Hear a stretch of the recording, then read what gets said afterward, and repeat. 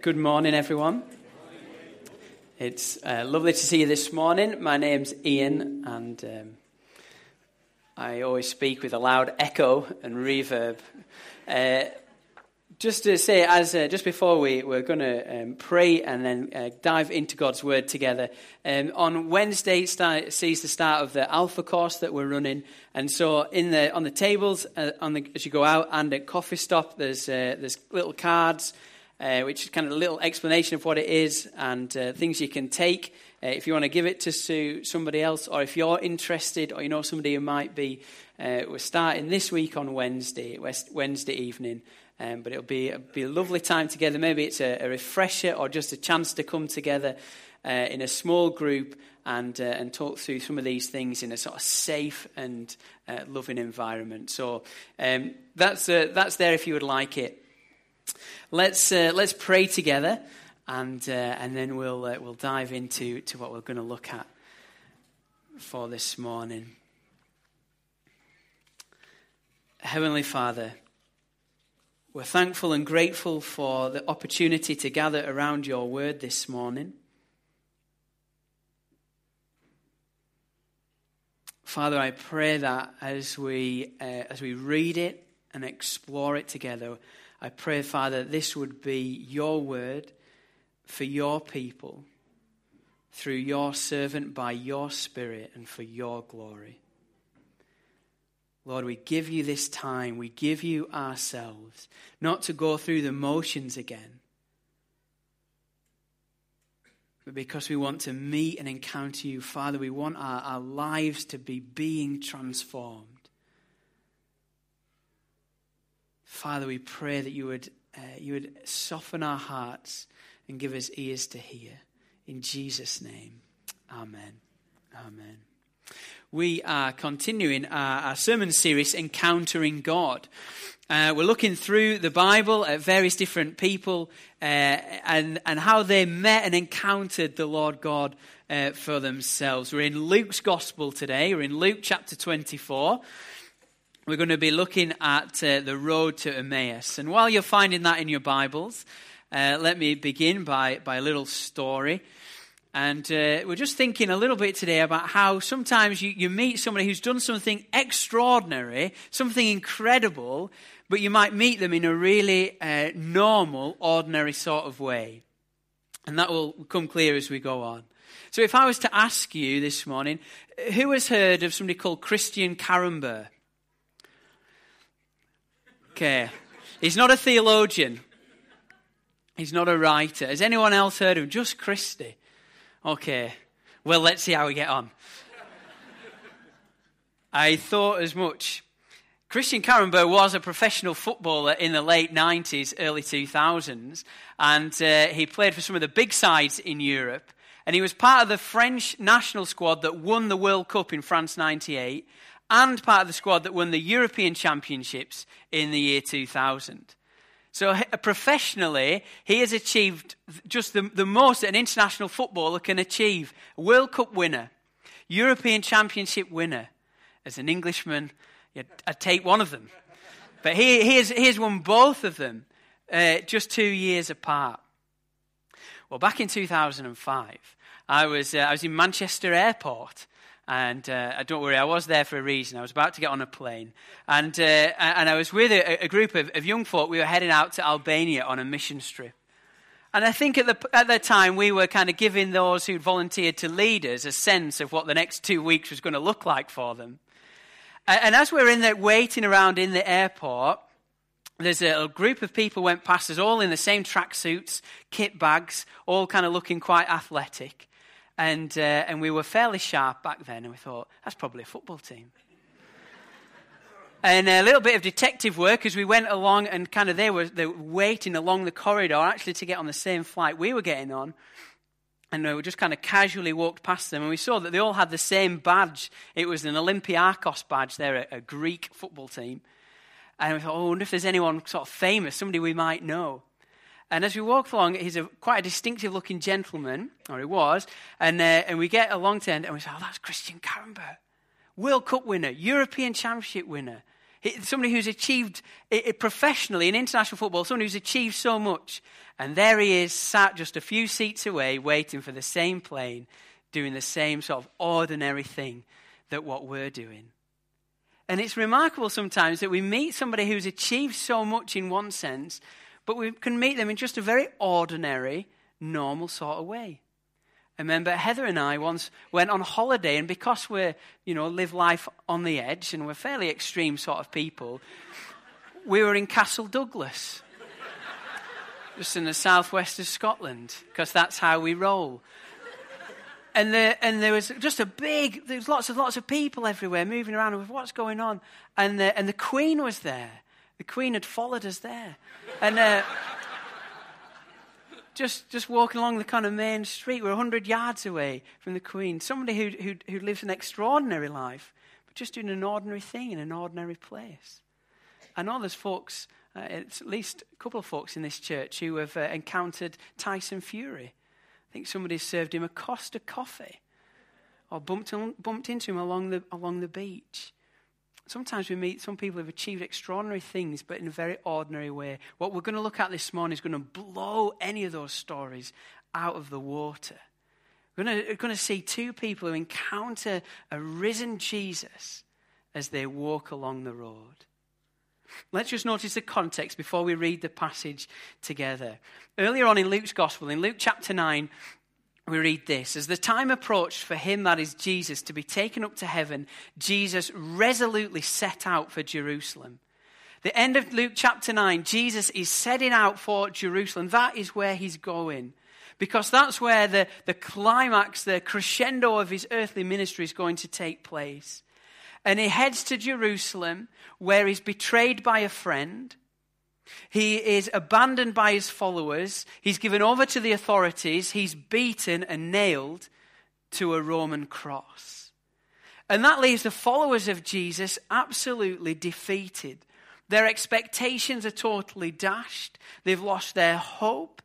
They're confused. They're full of grief, hopeless, and overwhelmingly sad. And it is the third day since all these events took place. Now, Luke tells us at the beginning of chapter 24 that some women had gone to the tomb early on that day, and they'd found the tomb empty, the stone rolled away. They'd seen angels who say that the Lord Jesus is alive. The disciples had gone to check it out. They'd run to the tomb. They'd found it empty, but they hadn't seen Jesus. And that's where we pick up the story. Luke chapter 24, starting at verse 13.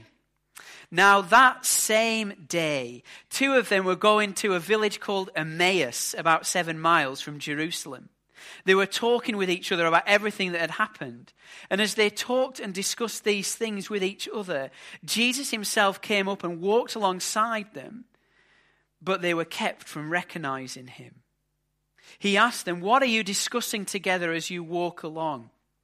They stood still, their faces downcast. One of them, named Cleopas, asked him, "Are you the only one visiting Jerusalem who does not know the things that have happened there in these days?" "What things?" he asked.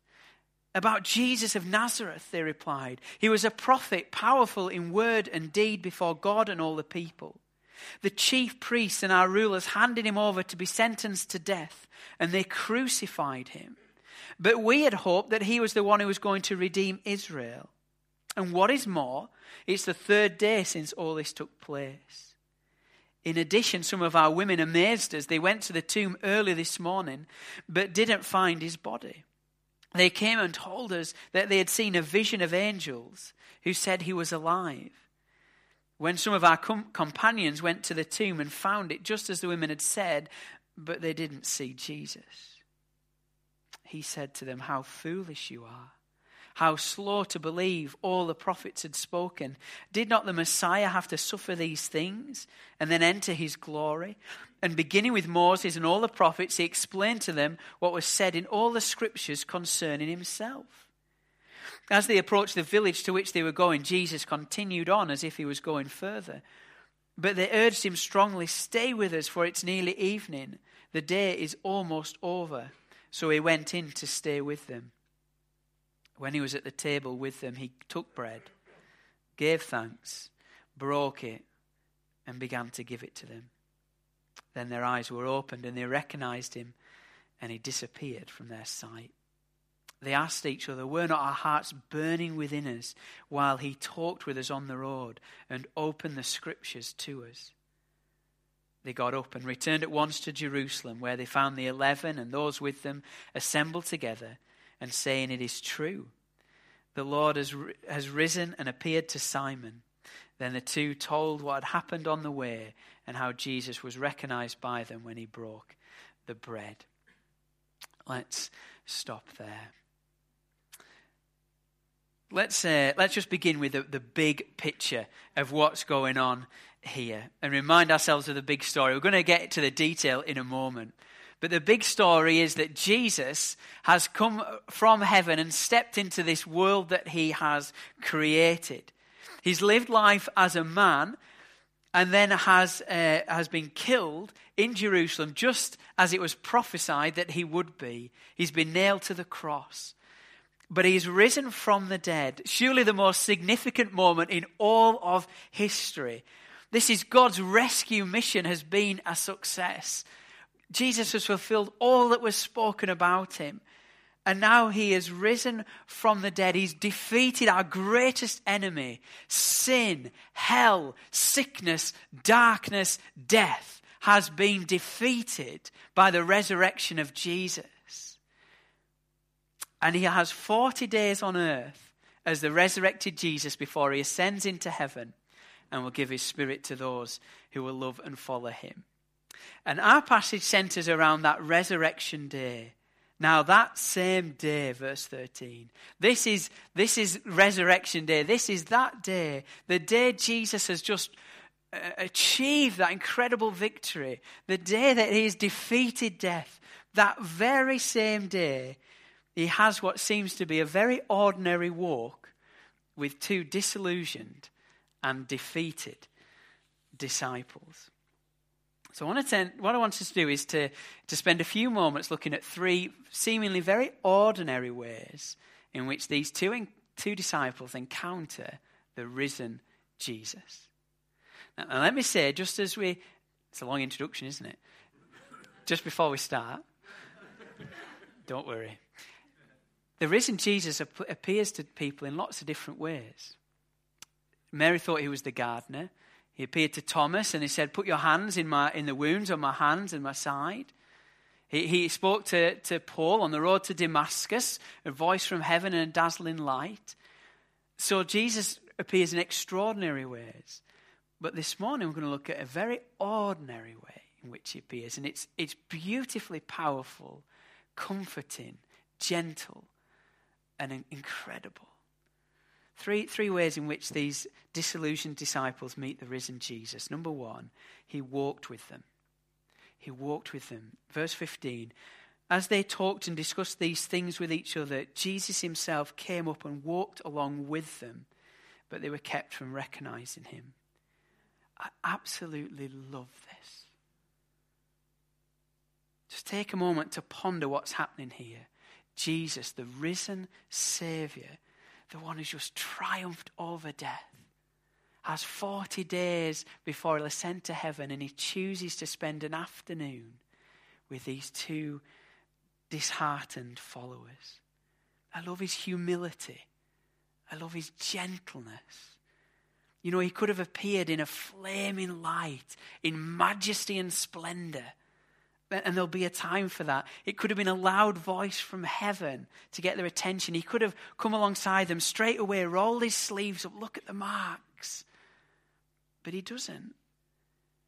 He shows incredible grace and tenderness and love as he walks alongside them. This isn't a show. It's not a show. This is about them. This is about people. And he's not rushed. I love that about Jesus. He's not rushed. One more time. He's not rushed. He's not rushed. He walks alongside them. This is a ministry of presence. And it's worth noting that in a sense, in one sense, the disciples are walking the wrong way. Jesus has spent 14 chapters in Luke heading towards Jerusalem and to achieve all the things that have been written about the Messiah that will come, this promised rescuer. And everything that needed to happen has happened. God's rescue plan has been fulfilled perfectly. These two men have witnessed it all. They've seen it all. And they've missed it. And they're walking away. They're walking away. They're walking the wrong direction, in a sense.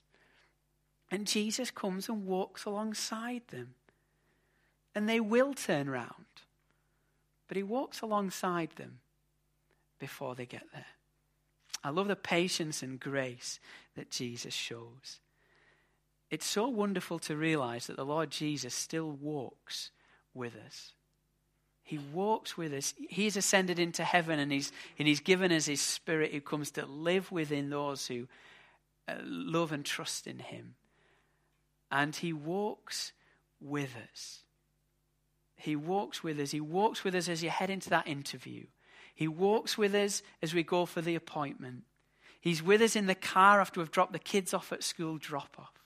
He's with us as we make dinner that we're wondering if anyone's actually going to eat it. He's with us as we're at home on our own. He's with us in the light. He's with us in the dark. He's with us in summer and he's with us in winter.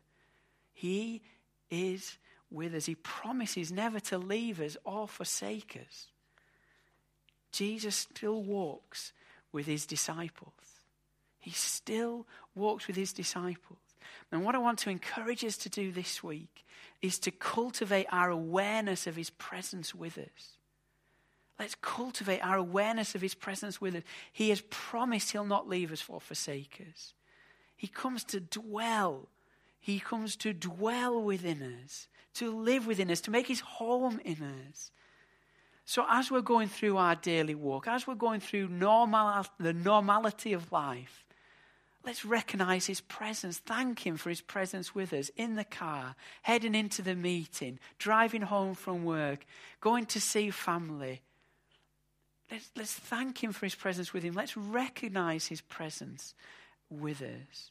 As we're watching that film, let's thank him for his presence with us, cultivating our awareness of his presence with us. Jesus walked with them. Secondly, Jesus talked with them. Again, it seems so ordinary. It seems so everyday. Verse 14. They were talking with each other about everything that had happened. And as they talked and discussed these things with each other, Jesus himself came up and walked along with them, but they were kept from recognizing. He asked them, "What are you discussing together as you walk?" Again, I love this. Look at what the Lord Jesus is doing. He comes alongside and he asks this question. Jesus asks them this question. Jesus has just defeated death. He's just risen from the grave. He's just achieved an eternal salvation for mankind. And he appears with these two disciples and he says, "What are you talking about?" Have you noticed that when people talk, they tend to talk about the things that are important to them? I wonder if you notice, you meet a friend for a coffee or you meet a colleague at work and they're back on the same subject again. You know, they're back on about the health issues or about money or politics or the grandchildren or football or whatever it is, but they're talking about those things again because they're important to them. Because that's what's going on in their mind at this time. That's what's filling their heart. You know, they're talking about that health issue because that's what's keeping them awake at night. That's where their mind's going. That's the track they're running round. We talk about what's important to us. And this is an incredible question Jesus asks. What are you discussing together as you walk? What's on your mind? What's on the tip of your tongue? What's filling your head? What's filling your heart at the moment? And the risen Savior who has just achieved this incredible salvation says, "What are you talking about? What's filling your heart and mind? Please don't rush past this. Please don't rush past it. The Lord of heaven is powerful and strong. His salvation is incredible. And yet he takes the time to say, what are you discussing together as you walk? What are you discussing together as you walk? Can I encourage us this week not only to cultivate our awareness of the presence of Jesus, but to talk to him this week? Take time to talk to Jesus. Let's change that. Make time. Make time to talk with Jesus. Postpone watching that show. Just take that half an hour. Turn the radio off in the car for a few minutes and talk to the Lord. Carve out time. And we say, well, what do I say? Where do I start? Where do I begin? Talk to Jesus about what fills your mind. What is it that goes round and round? Tell him about it. Talk to him about it. You know that conversation you keep having where you really put that person in their place? Tell Jesus about it. Really, please do it. Tell him about it. Pray for them. Pray about it. That movie you watched and it fired some things off in your heart. Tell the Lord Jesus about it. Talk to him. Engage him. What are you talking about as you walk along the way? Turn your thoughts into prayers. Journey with him. Walk with him. Talk with him. Cultivate an awareness of his presence with you every day. Speak it out to the Lord. And I love that the disciples tell Jesus what they're thinking. Now there's a note here that, and maybe it's slightly humorous, I don't know. But look at what they tell him. Verse 17. They stood still, their faces downcast. One of them, named Cleopas, asked him, "Are you the only one visiting Jerusalem who does not know the things that have happened there in these days?" He's sort of saying, where have you been? He's looking at Jesus and he's saying, where have you been? And Jesus is saying, it's all been about me. It's all been centered around me. I've been in everything. I've been in everything. And then they say, verse 22, in addition, some of our women amazed us. They went to the tomb early in the morning but didn't find his body. They came and told us that they'd seen a vision of angels who said he was alive. Then some of our companions went to the tomb and found it just as the angel had said, but they did not see Jesus. They're talking with Jesus right now. They're looking at him. And they're saying, we've been to the empty tomb, but we haven't seen Jesus, as they look at him.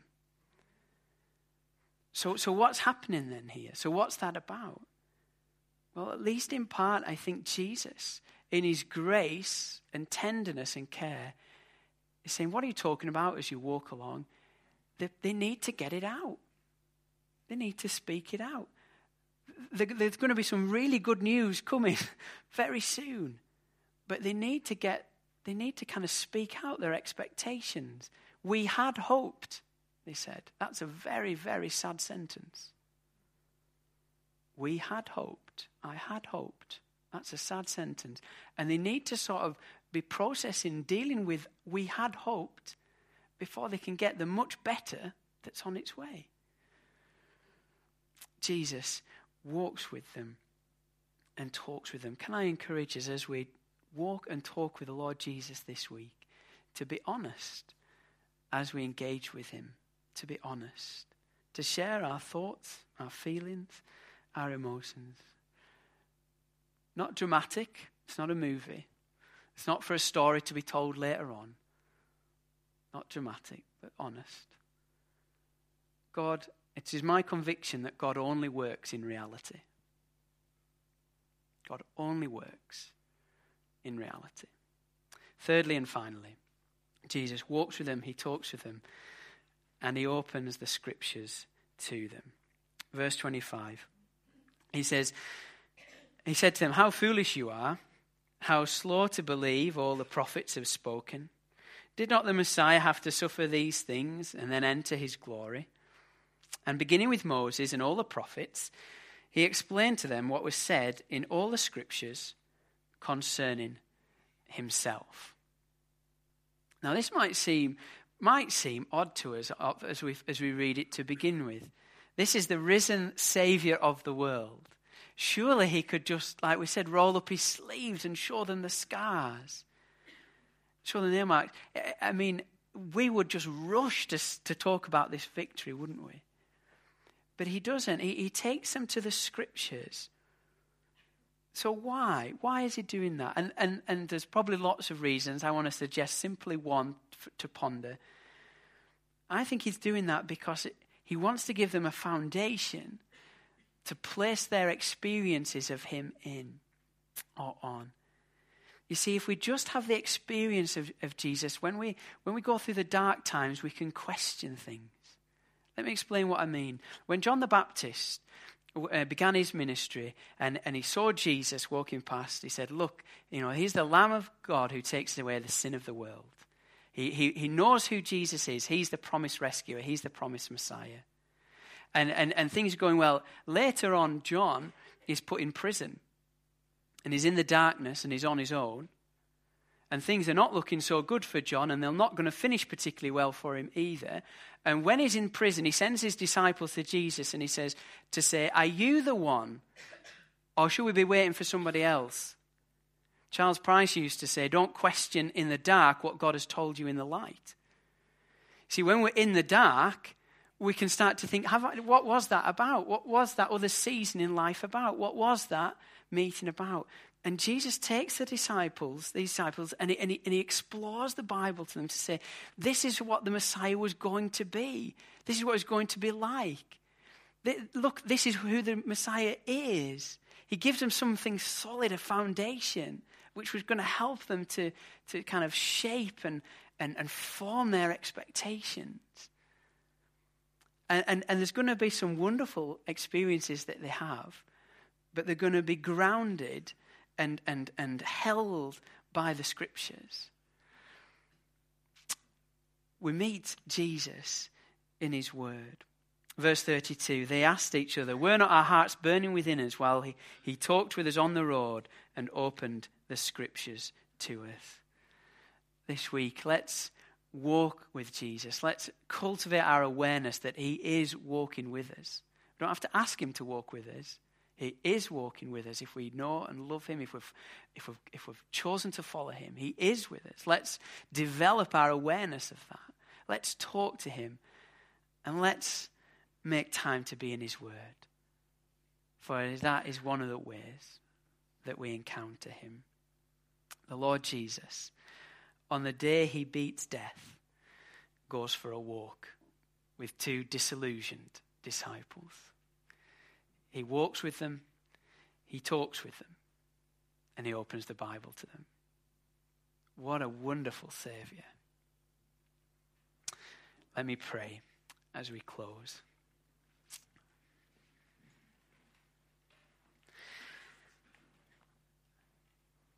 Heavenly Father, as we would keep on reading from Luke 24, we'd soon find ourselves in Acts. And your people from Jerusalem would once again be scattered as persecution broke out. And once again your disciples would be on the roads leading out of Jerusalem. But this time they would have hope. This time they would have purpose. This time they were being sent. Father, we thank you for the transformation that you bring in our lives.